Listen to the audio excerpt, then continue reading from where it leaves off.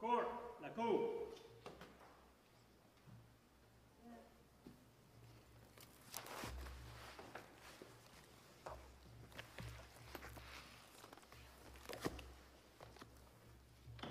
You can be seated.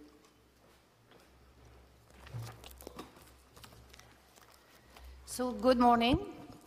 In the case of Shawn Metzger against His Majesty the King, Jennifer Rutten and Daniel Grégoire for the appellant Shawn Metzger, Tom Spark for the respondent His Majesty the King. So, you are ready?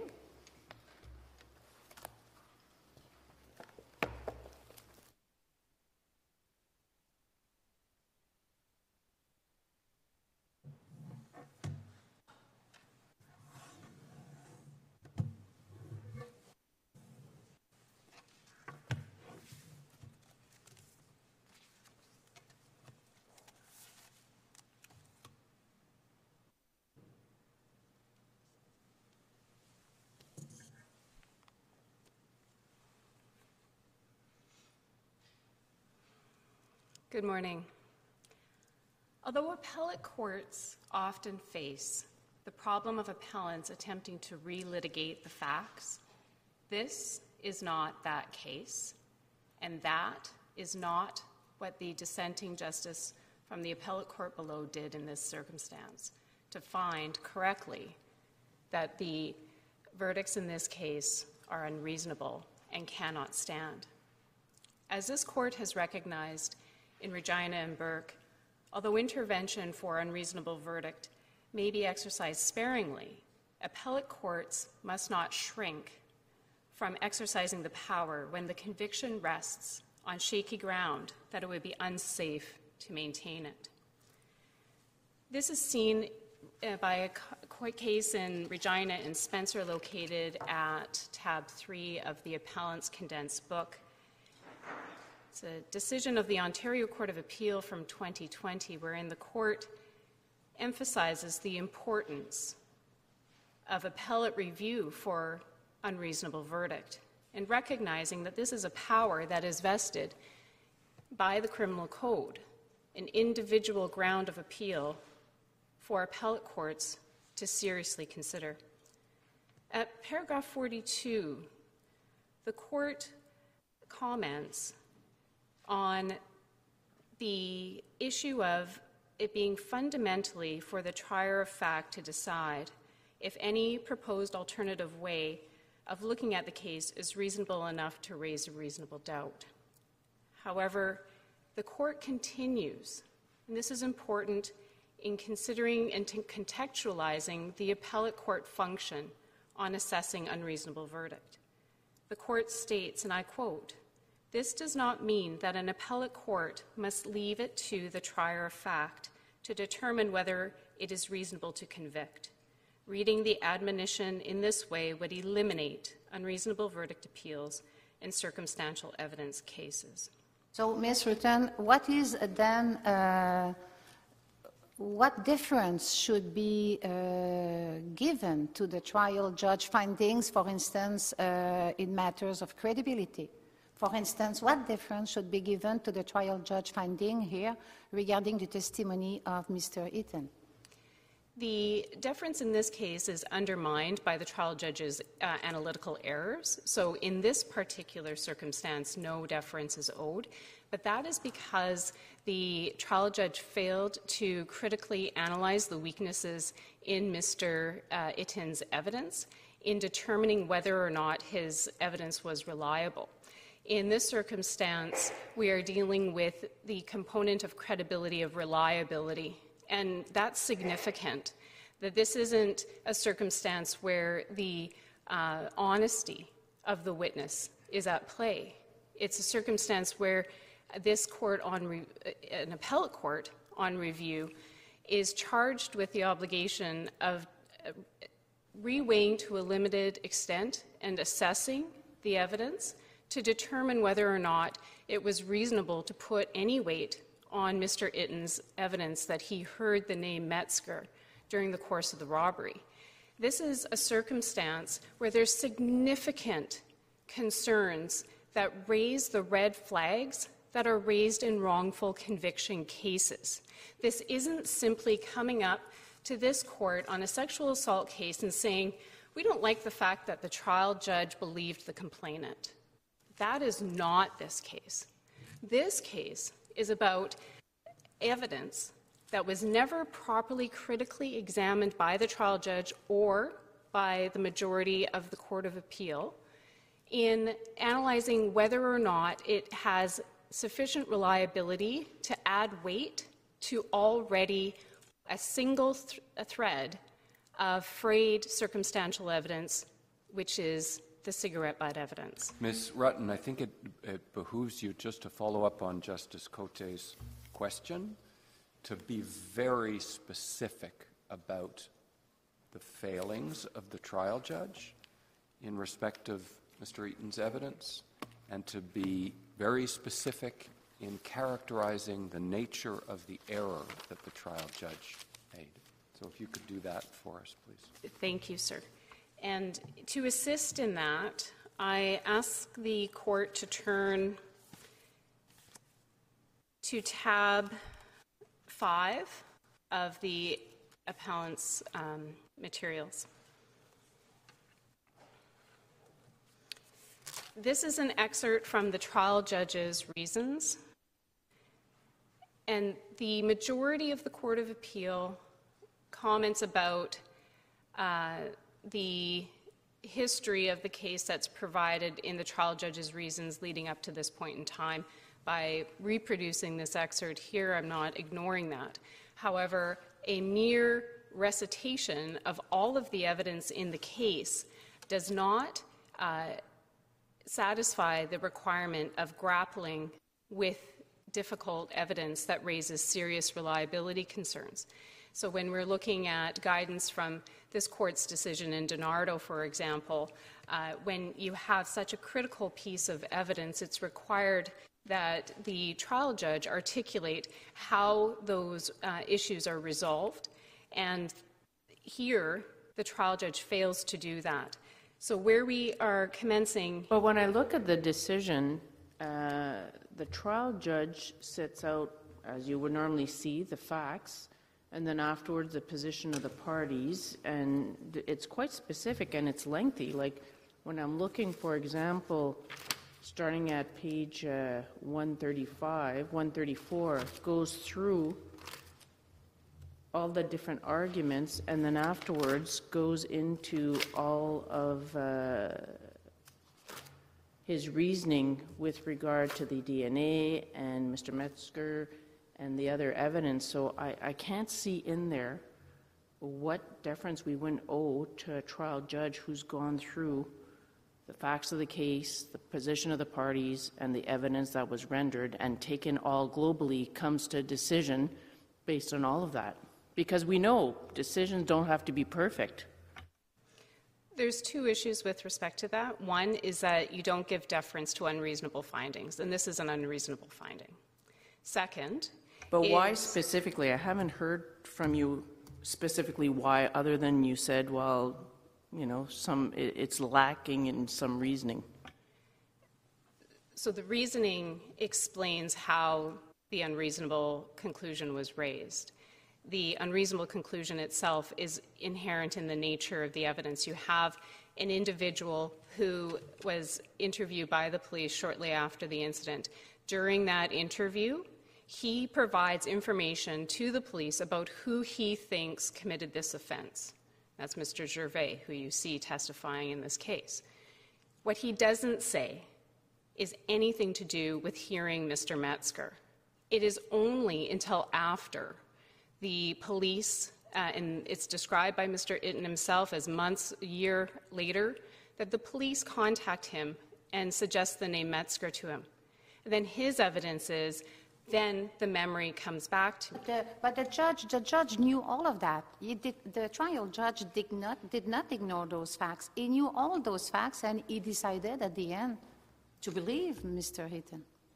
The job of an appellate court is to review the reasonableness of that finding and not simply to give deference to it. And when we look at the nature of the evidence and what we know as being evidence, the type of evidence that leads to wrongful convictions. It is an unreasonable verdict to place any weight on it. And so when you look at the reasons, we have all of his recitation of the evidence. We have the recitation of the positions of the parties. When it comes down to his job of analyzing whether or not the frailties in the evidence raise a reasonable doubt, that's where it fails. And if we look at page 23 of the appeal record, which is reproduced at tab 5 of the appellant's condensed book, we see the extent of his analysis. He analyzes and says that when Mr. Itten initially testified, he recalled one guy calling another, Mr. Metzger, come over here. He added that it would be a childhood trauma memory, that it could be a childhood trauma memory, but then he immediately said he could not see how this was from his childhood and how it was from the night. But when you contrast that to the evidence, which is reproduced at tab 6 of the appellant's condensed book, you have, commencing at page 122 of the appeal record, line 41, the question that prefaces it, you have the witness himself commenting on his lack of confidence in his own memory, which is understandable, that he says, I'm not 100% sure. And then he goes through and says at line 9 that this one guy calling another guy's Metzger, come over here. That's what I kind of recalling. But I do have to say it could be a childhood trauma memory. I'm pretty sure it's not. It was real.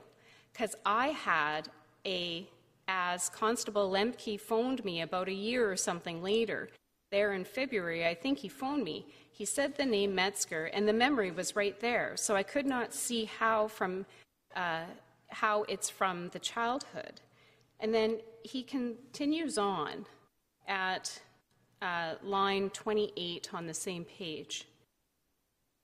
After being asked whether he had a memory from before, and he says yes, and then he explains that the memory was because he and Mr. Rivard had a discussion, and in his words, Bruce got the same thing. That's at line 29.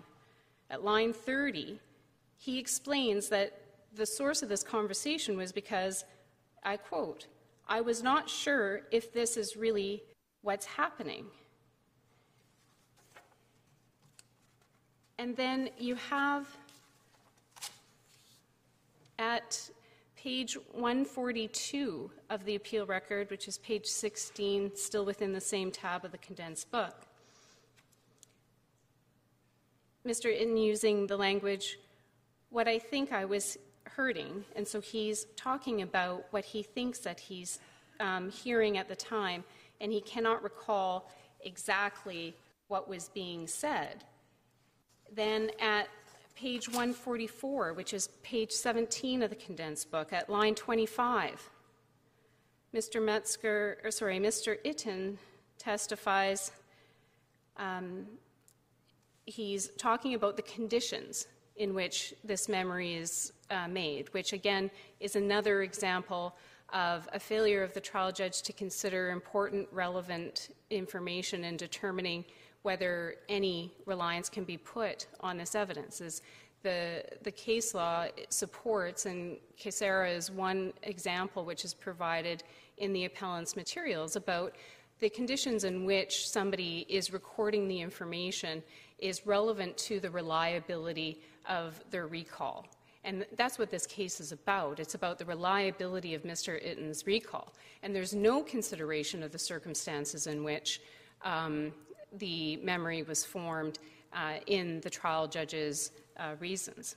I have to tell you, pardon me for interrupting, but one of the things, I wasn't counsel in criminal matters, I only sat on them. One of the things I do know, that when you're preparing a witness, you say to the witness, now listen carefully to the question. Ensure that you understand the question, answer it directly, and then stop. I think that Mr. Itten didn't get that message, or if he did, he didn't pay any attention to it. It was just like pressing a button. And then you get this passage, and then the next question is okay, which isn't really a question. And then he starts again. And every time Mr. Itten gives his version, it gets more convoluted. And I guess, you know, I'm picking up on a point you're making, that the trial judge didn't resolve this. The trial judge seems to have skirted around it and said, I just believe him. Indeed, sir. And the uncertainty is not a simple statement of uncertainty as referred to by the trial judge and then an expression of absolute certainty. And then what's also missing from the analysis, which is critical, is understanding that the certainty of a witness cannot bolster the reliability of the witness.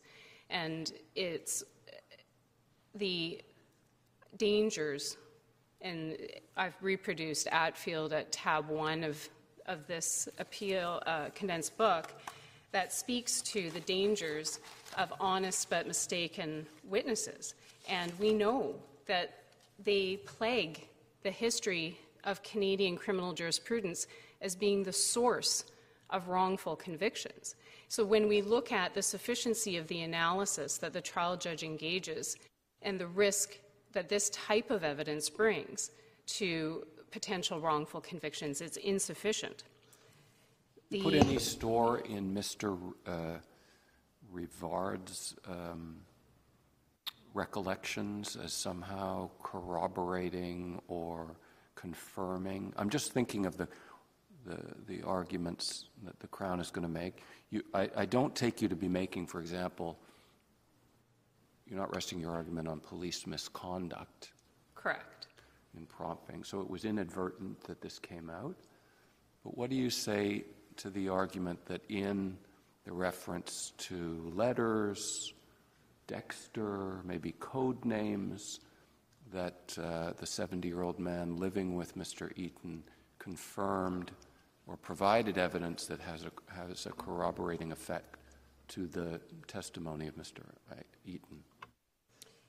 The testimony of Mr. Rivard does not corroborate the testimony of Mr. Eaton. The evidence of Mr. Eaton is that he heard one name only, and that was Metzger. His evidence, Eaton's evidence, is that he had a discussion with Mr. Rivard, and Mr. Rivard got the same thing. Mr. Rivard does not testify to having a discussion and does not testify to having a similar memory. The existence of other initials or potential names that were used does not corroborate. And in fact, it's in what is described in the appellant's factum as an external inconsistency that was ignored by the trial judge in his analysis of the evidence before him. That you have an acceptance of the trial judge, and if we turn again to the reasons of the trial judge at tab 5,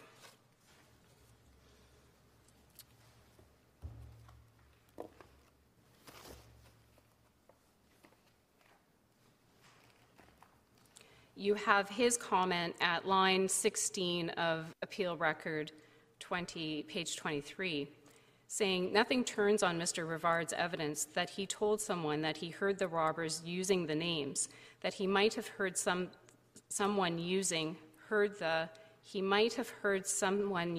the names Ray and Dexter, and that they used the names D and M, given that there were a number of robbers and Mr. Eaton and Mr. Rivard were in separate rooms."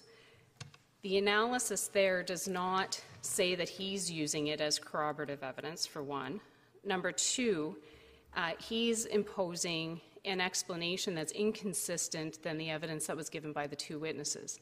Both witnesses testified that they had no difficulty hearing the events that were going on in other rooms.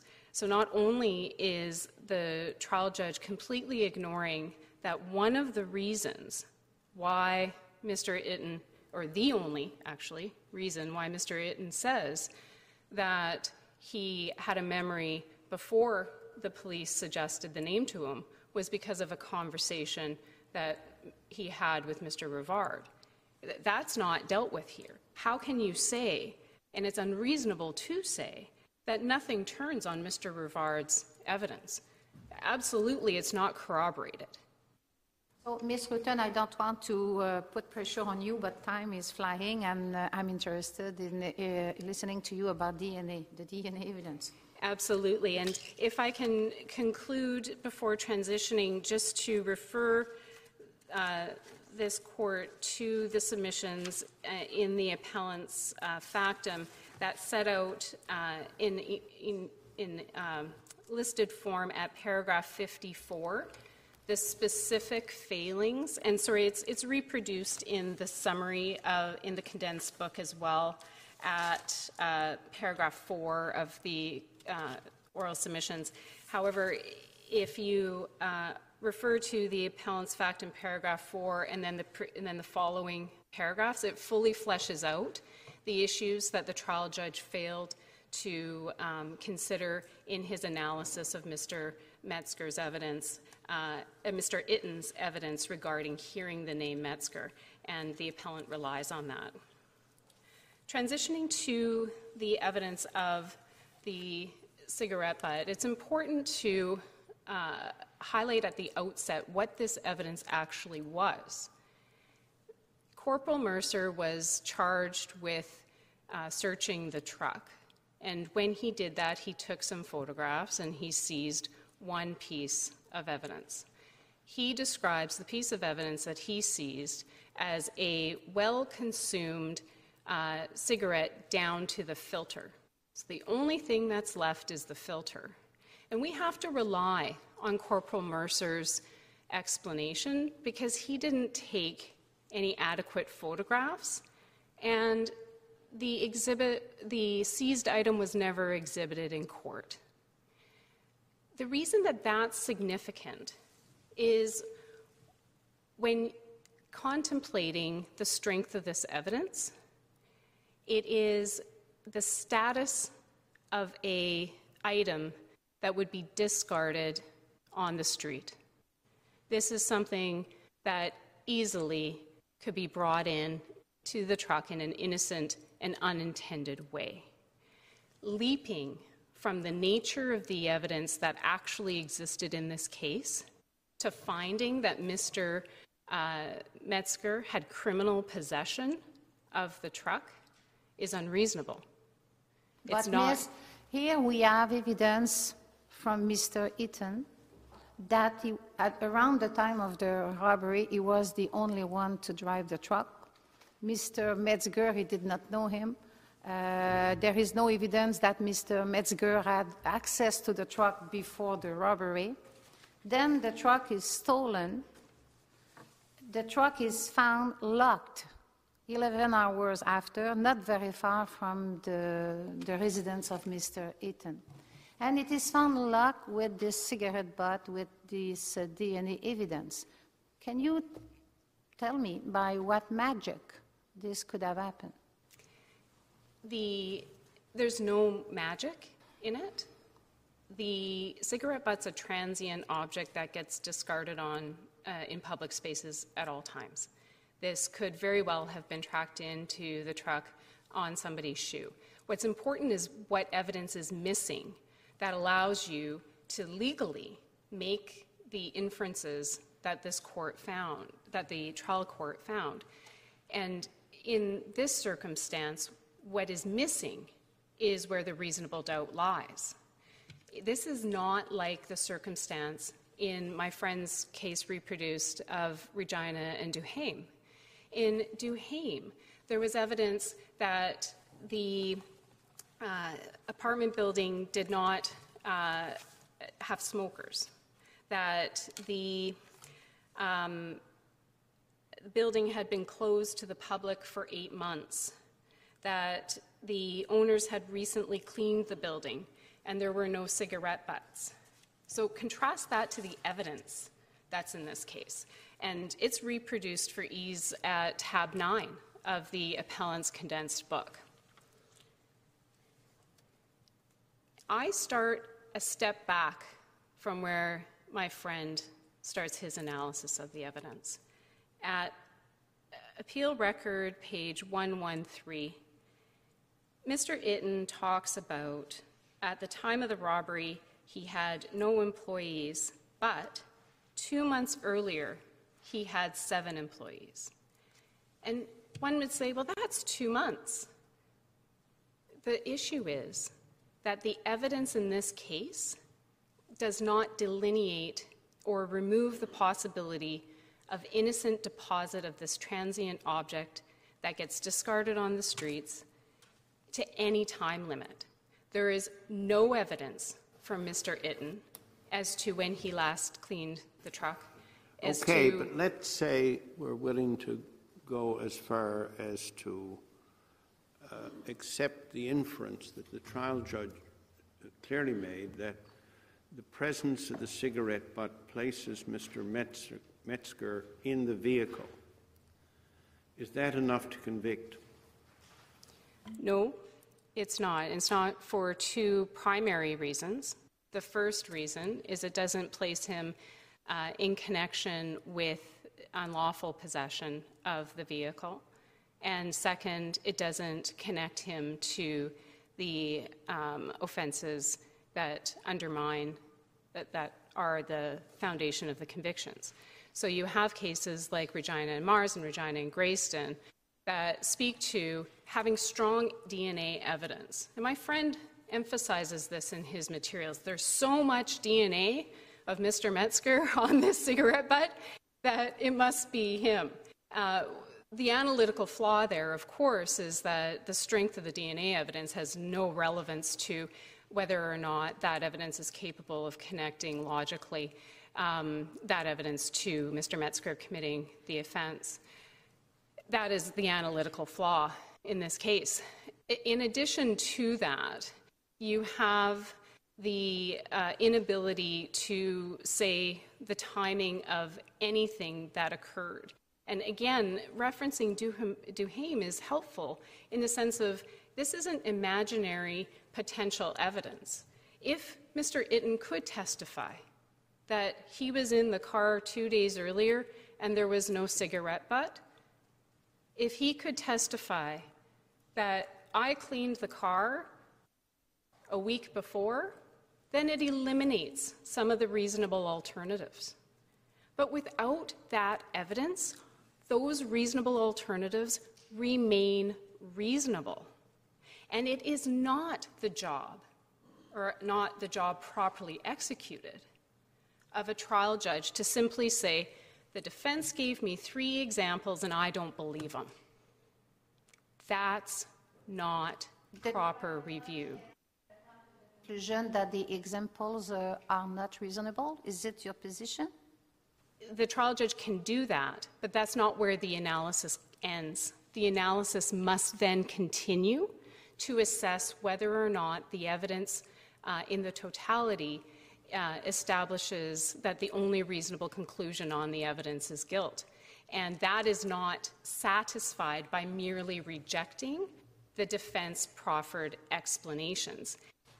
This is akin to Spencer, and again, just referring back to tab 3 of the appellant's condensed book. At paragraph 44, the court reiterates the Villa-Roman assessment for review of unreasonable verdict in circumstantial evidence case. And then at the close of that paragraph, the court states, and I quote, "The problem is not simply that there are other reasonable innocent conclusions available.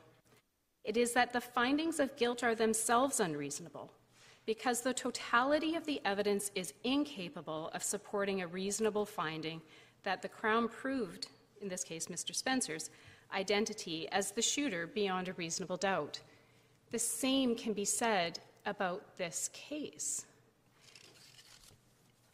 You have a circumstance where the trial judge appears to be filling the gaps improperly by reference to the doctrine of recent possession and by the failure of the accused person to testify to an innocent explanation.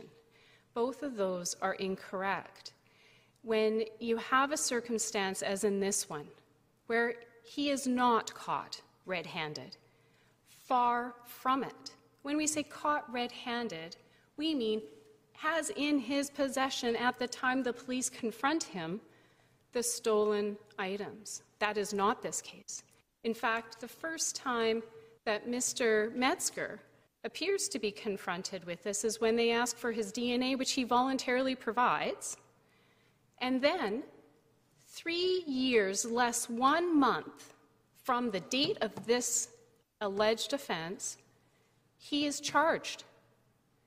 And what the trial judge does is say, since he didn't come to this court and explain how his DNA on this cigarette filter that was found in this truck, since he didn't get up on that stand and tell me how that could be, there's no reasonable explanation. And what does the majority do? They say, that's right, and we're going to apply a negative inference to that fact that he did not testify as a grounds for undermining his claim of unreasonable verdict. I see my time is up. Thank you very much. Justice Cote, would you mind if I ask one last question? Ms. Rutten, in paragraph 109 of your factum, and I understand you've made that case before us, that a verdict of acquittal should be substituted because the guilty verdict is unreasonable. And then you say, in the alternative, even if this court does not find the verdicts to be unreasonable, Mr. Metzger requests his appeal be granted on the issues of error of law and misapprehension of evidence, and that a new trial be ordered. I'd like you to just focus on that alternative scenario and describe to us how we might get there if you don't succeed in your primary argument.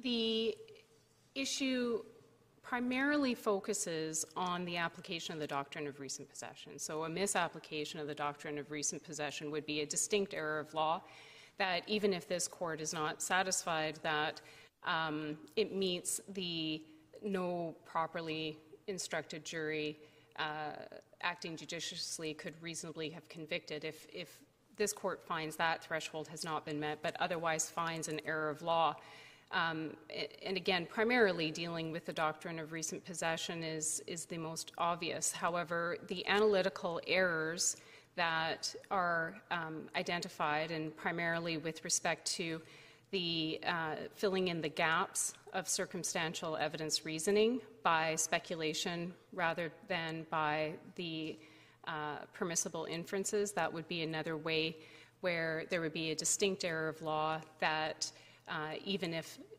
this court's not satisfied that the appellant has met the high threshold of an unreasonable verdict, would constitute a basis for a retrial. Additionally, the items listed at paragraph 54 of the appellant's factum and then explained further regarding the failures of the trial judge in analyzing the evidence of Mr. Itten hearing the name Metzger, that too would be distinct errors of law through material misapprehension of the legal significance of the evidence. And in those circumstances, should this court not be satisfied of the higher threshold, the appellant seeks remedy for those errors by way of order of a new trial. Thank you. Thank you. So now it will be Mr. Spark.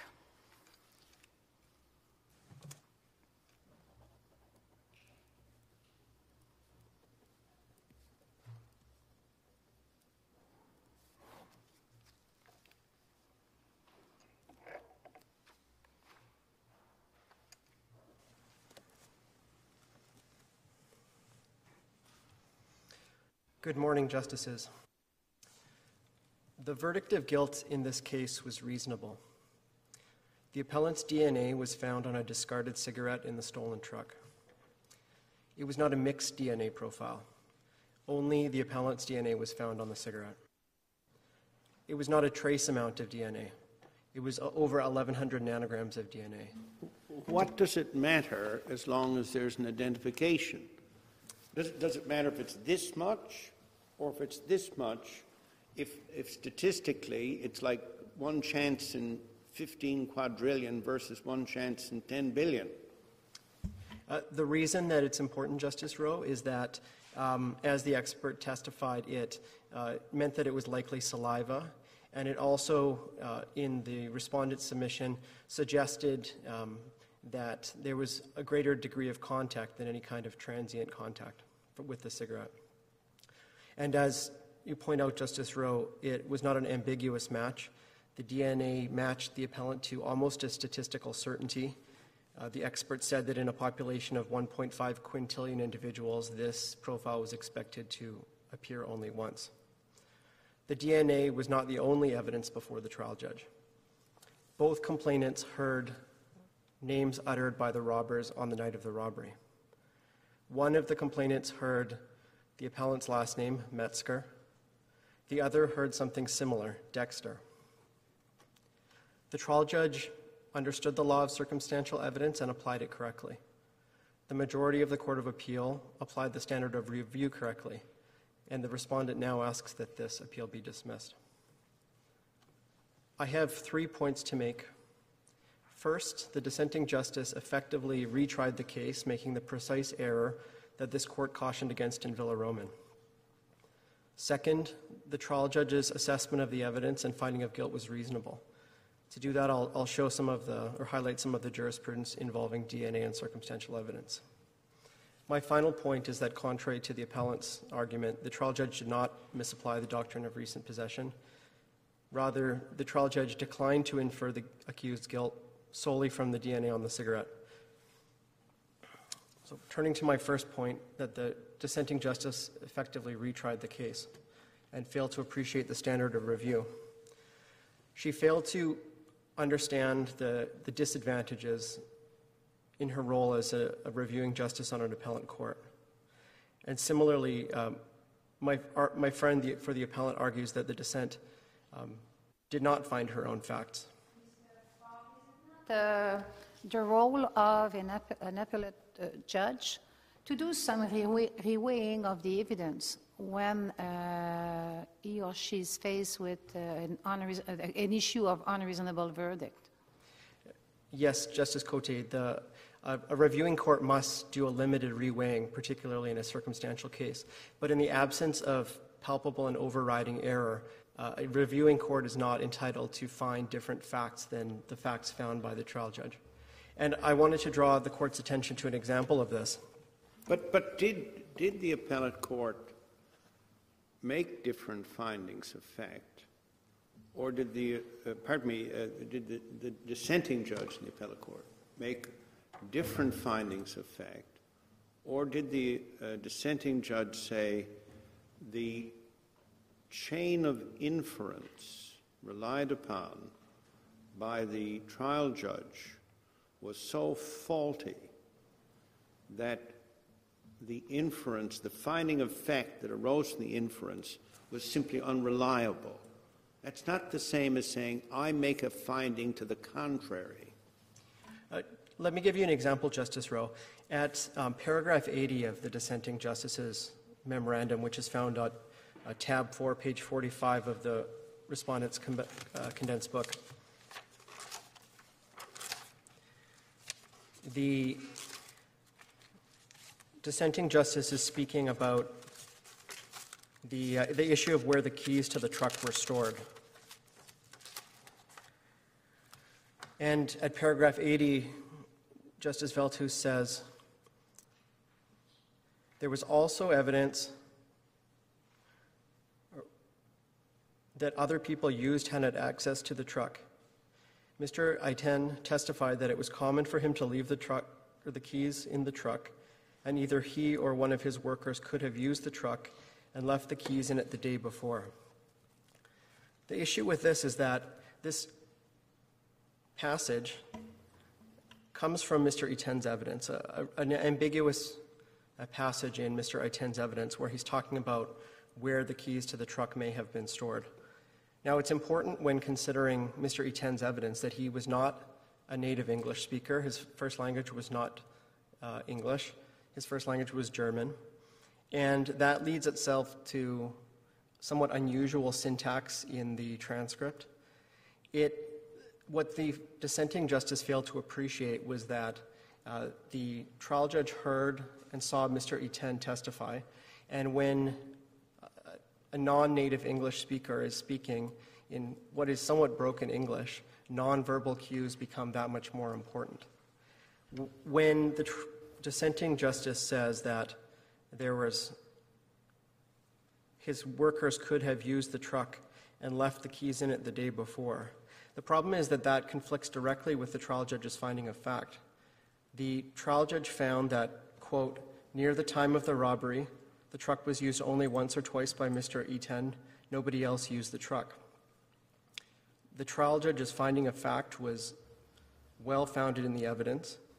Mr. Etienne testified that at the time of the robbery he had no employees, and he was the only one who used the truck. So to answer your question in a somewhat long-winded way, Justice Rowe, the dissenting justice goes beyond simply performing a limited reweighing of the facts found of the evidence, and is in fact drawing conclusions that are contrary to the findings of fact of the trial judge. Mr. Spark, I'd like to talk to you for a second about the trial judge's findings or conclusions. As I read the trial judge, he's saying that his conclusion that there's sufficient evidence here to find guilt is based on two pillars made out of circumstantial evidence. One is the mentioning of the name Metzger, and the other is the DNA and its linkage to the possession.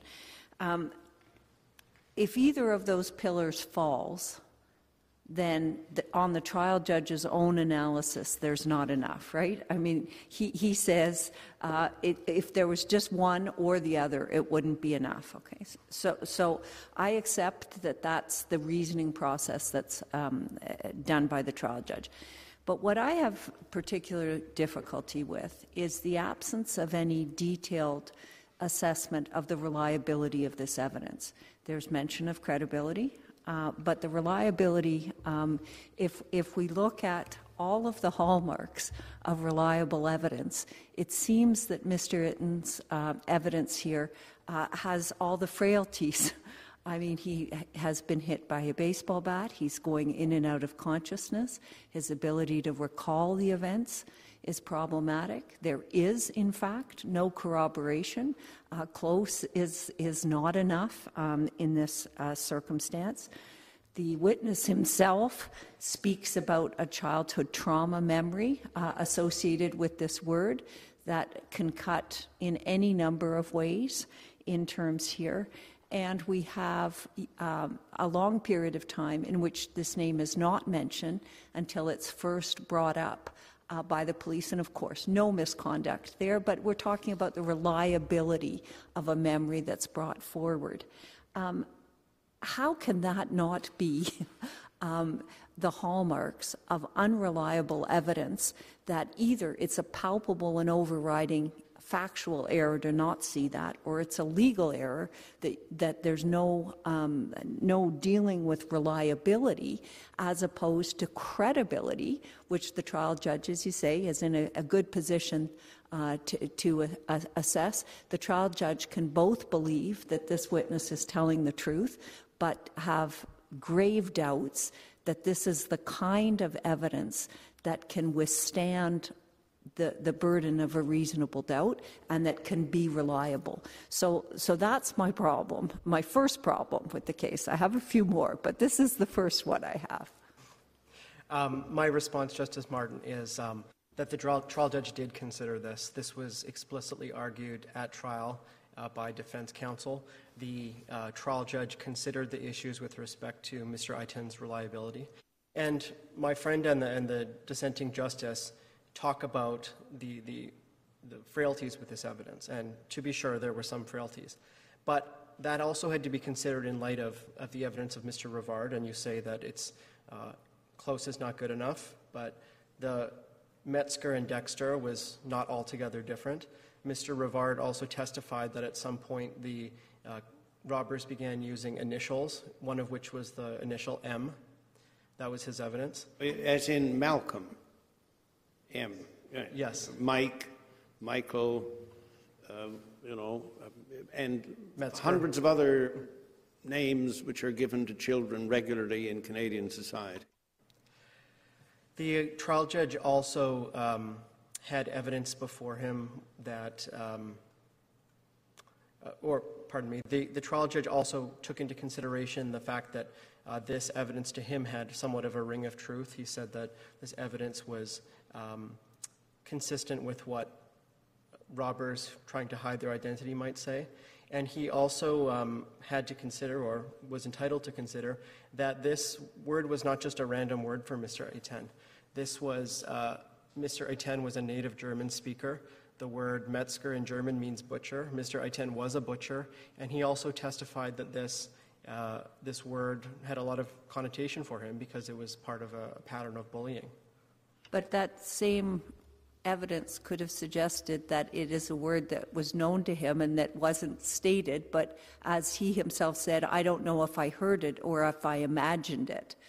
And so that it has a special meaning to him is a distinctive feature of this case, but I don't think that it necessarily just cuts in the way that you're suggesting. It can cut in exactly the opposite direction.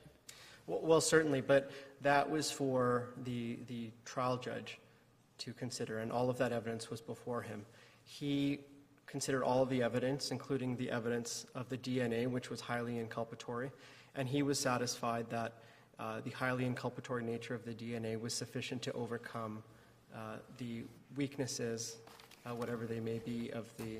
Well, that's why I started with he said he needed both, right? And so if one of the pillars falls, his reasoning has to fall because he said he needed both. But let's talk about the DNA.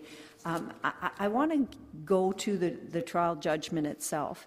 And I'm looking at the record here, page 21 or 143. And I just want to ask you, at line 33, the trial judge says, I find that most likely Mr. Metzger was in the truck after it was stolen that night in question. The most likely. What are we to make of that as the standard? How does that fit in? Well, Justice Martin, as the majority of the Court of Appeal pointed out, that particular fact-finding was done before coming to the conclusion that the Crown had established the appellant's guilt beyond a reasonable doubt. The trial judge was not required, and indeed it would have been an error for the trial judge to apply the reasonable doubt standard to each piece of evidence individually. The problem with that sentence is not confined to most likely. The problem, to my ear, maybe I'm wrong, is the finding itself, because it would suggest that other reasonable alternatives have been properly eliminated. And I need you to explain how, on the Villa-Roman criterion, those other reasonable alternatives, which need not be founded on proven facts, were eliminated, and properly so. Specifically, what your colleague has raised, the possibility that that DNA evidence got into the truck without Mr. Metzger's presence in the truck. Second, that it got into the truck with his presence but before the robbery. And thirdly, that it got into the truck after the robbery in the 11-hour period by way of an innocent presence of Mr. Metzger in the truck. Those are not directly founded on the evidence, but Justice Cromwell in Villa-Roman in paragraph 35 says they need not be. So I'd like to hear you on beyond the most likely, which is an unfortunate turn of phrase. It's more important the finding itself, because that, I think, is something that we need to turn our minds to. Certainly, and with respect to the most likely, the trial judges are entitled to have their reasons reviewed in total, including with the presumption that they understand the law. This trial judge, for several pages, instructed himself on the Crown's burden to prove. So I'm not talking about whether he understood proof beyond a reasonable doubt. I'm talking about whether he properly eliminated reasonable alternative explanations for the presence of the DNA under the driver's seat in the truck. The trial judge's reasons are responsive to the issues as framed by the parties. He understood the law from Villa Roman. Defense counsel at trial proposed a number of possibilities that the defense counsel said were consistent with the evidence but inconsistent with guilt. So the trial judge's reasons have to be read in that light. But didn't he do that at page 143 where he goes through the different scenarios? Exactly. He does go through that. He goes through the evidence or the scenarios that were proffered by defense counsel, and he says that those scenarios do not raise a reasonable doubt in his mind. And this court in Villa Roman said that ultimately it's difficult to draw the line between reasonable doubt and speculation, but ultimately that is the role of the trier of fact who hears the evidence, to draw that line. He didn't on page 21 or elsewhere, perhaps I'm wrong, and the dissenting judge points this out at paragraph 79, he did not deal with the question of the recency, that's the word of the dissenting judge, of the presence of the cigarette butt. The timing of it is not, he does deal with issues about whether he was picked up while hitchhiking and other scenarios, but the timing is not dealt with. And so if the trial judge did not do that, and there's a gap there, what do we do on appeal with that gap? Again, the trial judge's reasons are responsive to the arguments made by counsel. With respect to the dissenting justice's suggestion that the cigarette could have been there for years, or my friend's suggestion that it could have been tracked in off someone's boot, that it fails to account for all of the evidence in the case, including... But was it a scenario, that scenario that your friend proposed and that you just described, was it a scenario put to the trial judge? Because when I look at page 21, I see different scenarios that he analyzed, and he says, I do not find any of the scenarios put forth by the defense regarding the cigarette butt to be reasonable. But that specific scenario that it could have been deposited there before the robbery, was it a scenario put forth by the defense to the trial judge? If I just may have a moment, the defense submissions are found at tab 6 of the, tab 7 of the appeal record. Tab 7? Tab 7.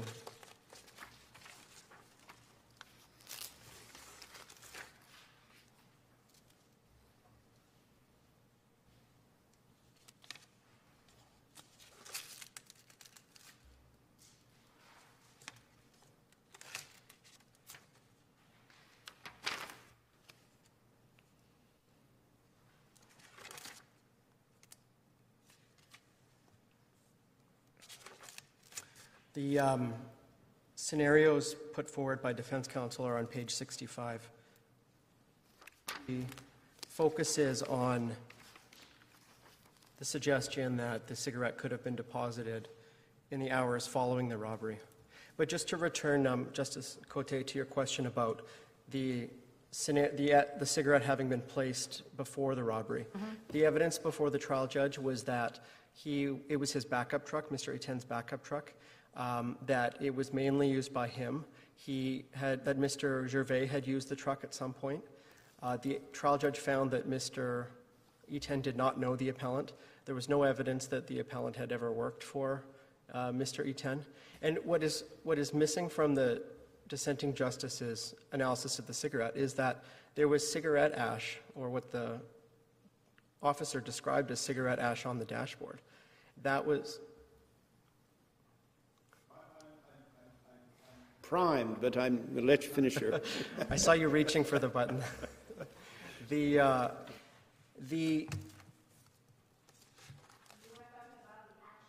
which were found in the truck. Yes, and the officer gave a detailed description. He said that it appeared to be from a single cigarette.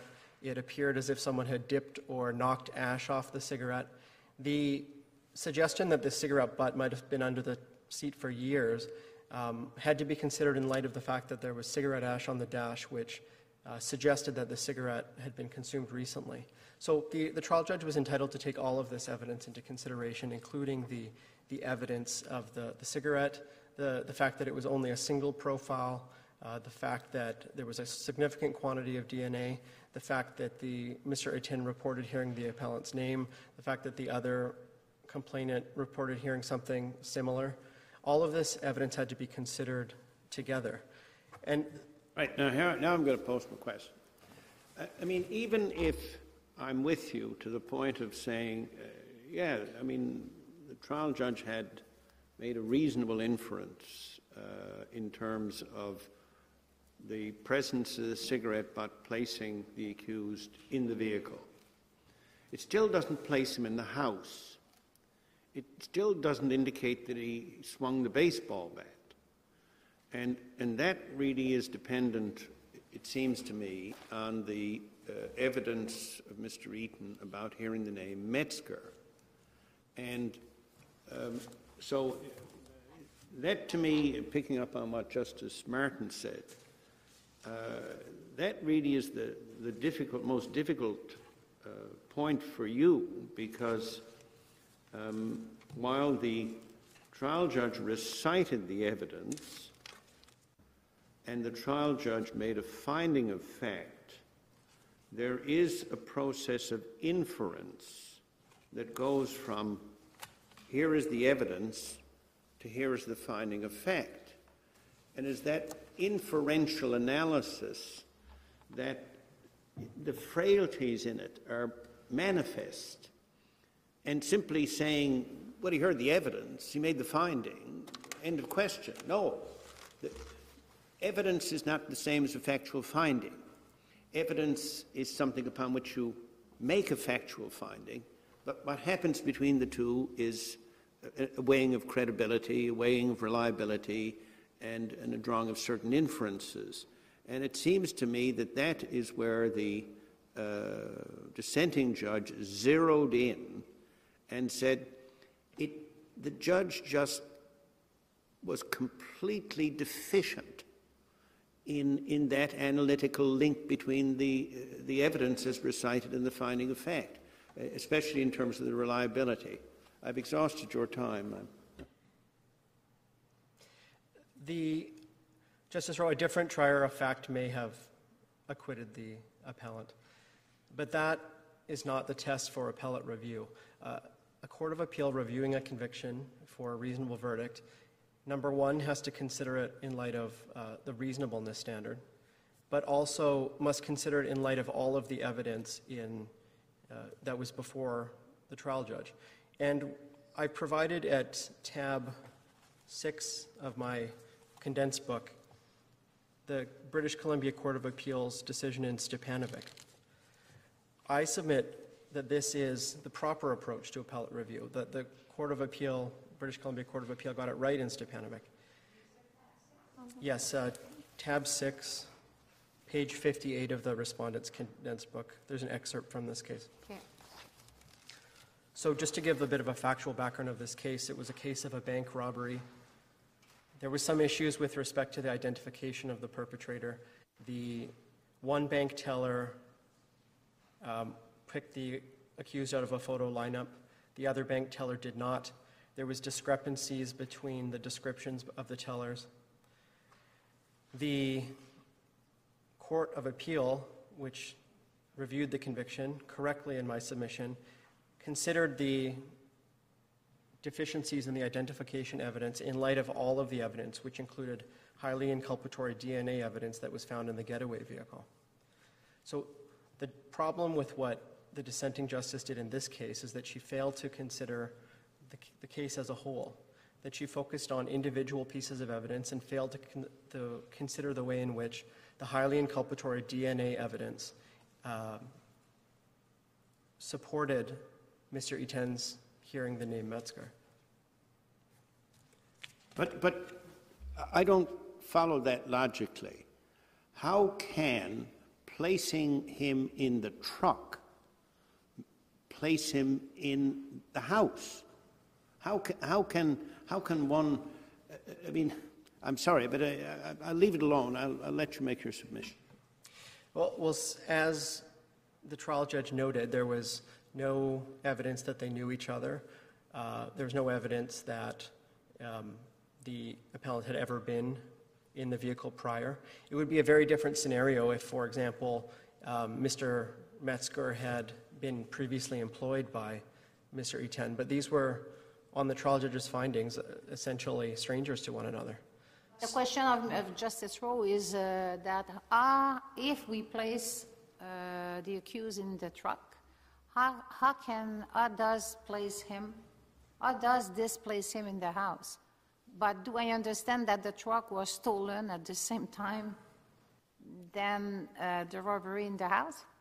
Well, yes, the evidence from Mr. Etienne was that I believe it was in the agreed statement of facts, actually, that the truck was taken in the early morning hours, June 24th.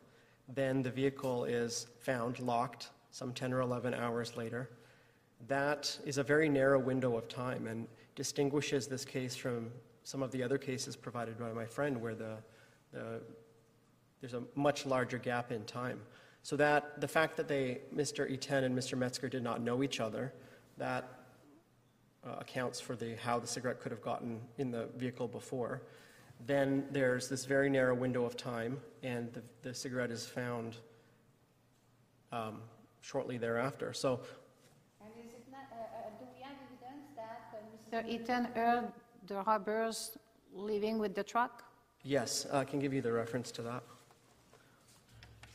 The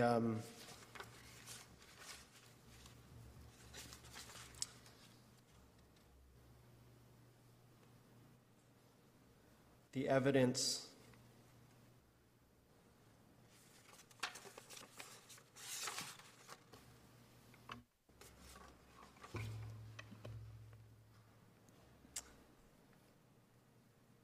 at the appeal record at page 122, he heard the sound of his truck starting. And also I refer to the agreed statement of facts. Okay. Can I just, accepting what you're saying, that there's just enough circumstantial evidence for the trial judge to say that it's likely that the word Metzger was used, and that it's likely that the accused was in the truck. How do those combine to meet the beyond a reasonable doubt standard? The trial judge found as a fact that the name Metzger was uttered, and which, on a factual finding, is a likely standard, right? I mean, that's just it's the answer you gave me back on the other one, that it's a finding of fact. So he makes that, but it's likely that was done. So he finds it as a fact, but it's a contested fact. But again, how do those combine? Again, it's about an appeal court's role in reviewing a reasonableness of a verdict. The question is not whether the accused's guilt was the only reasonable explanation, but whether the trial judge could reasonably be satisfied that it was. It's the appellant's position, the respondent's position, that on the evidence before the trial judge, that finding of guilt was reasonable. It may not have been what the dissenting justice would have found, but it satisfied the standard. And I see that I'm out of time. Thank you. Thank you very much. Reply?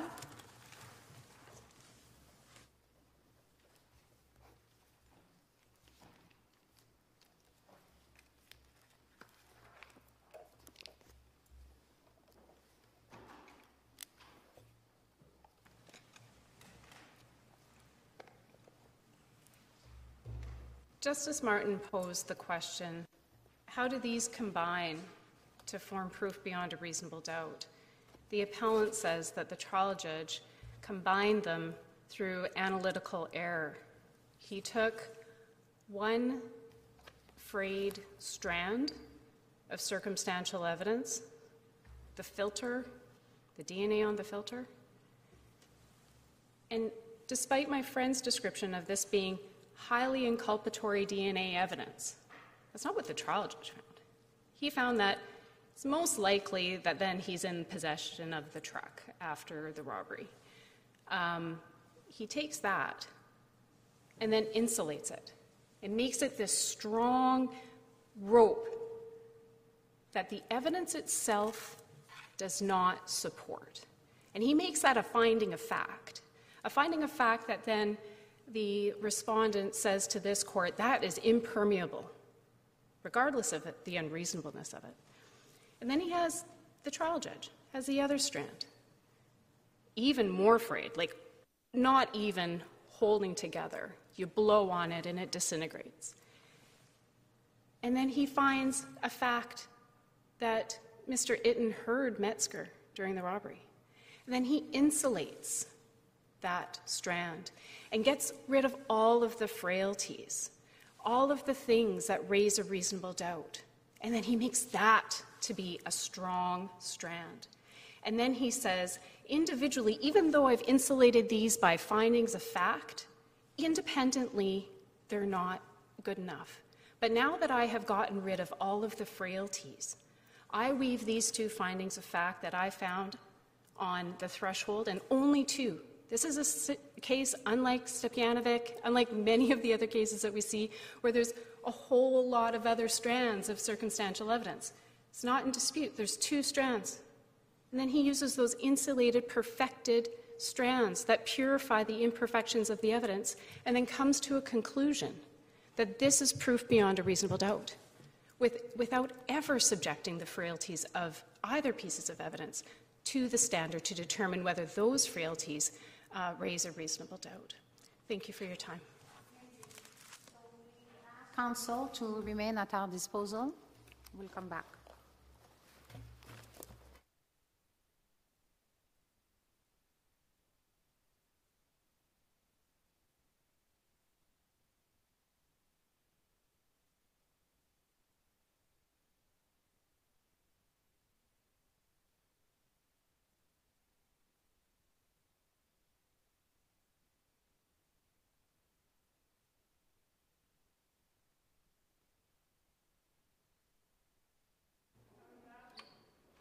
The court.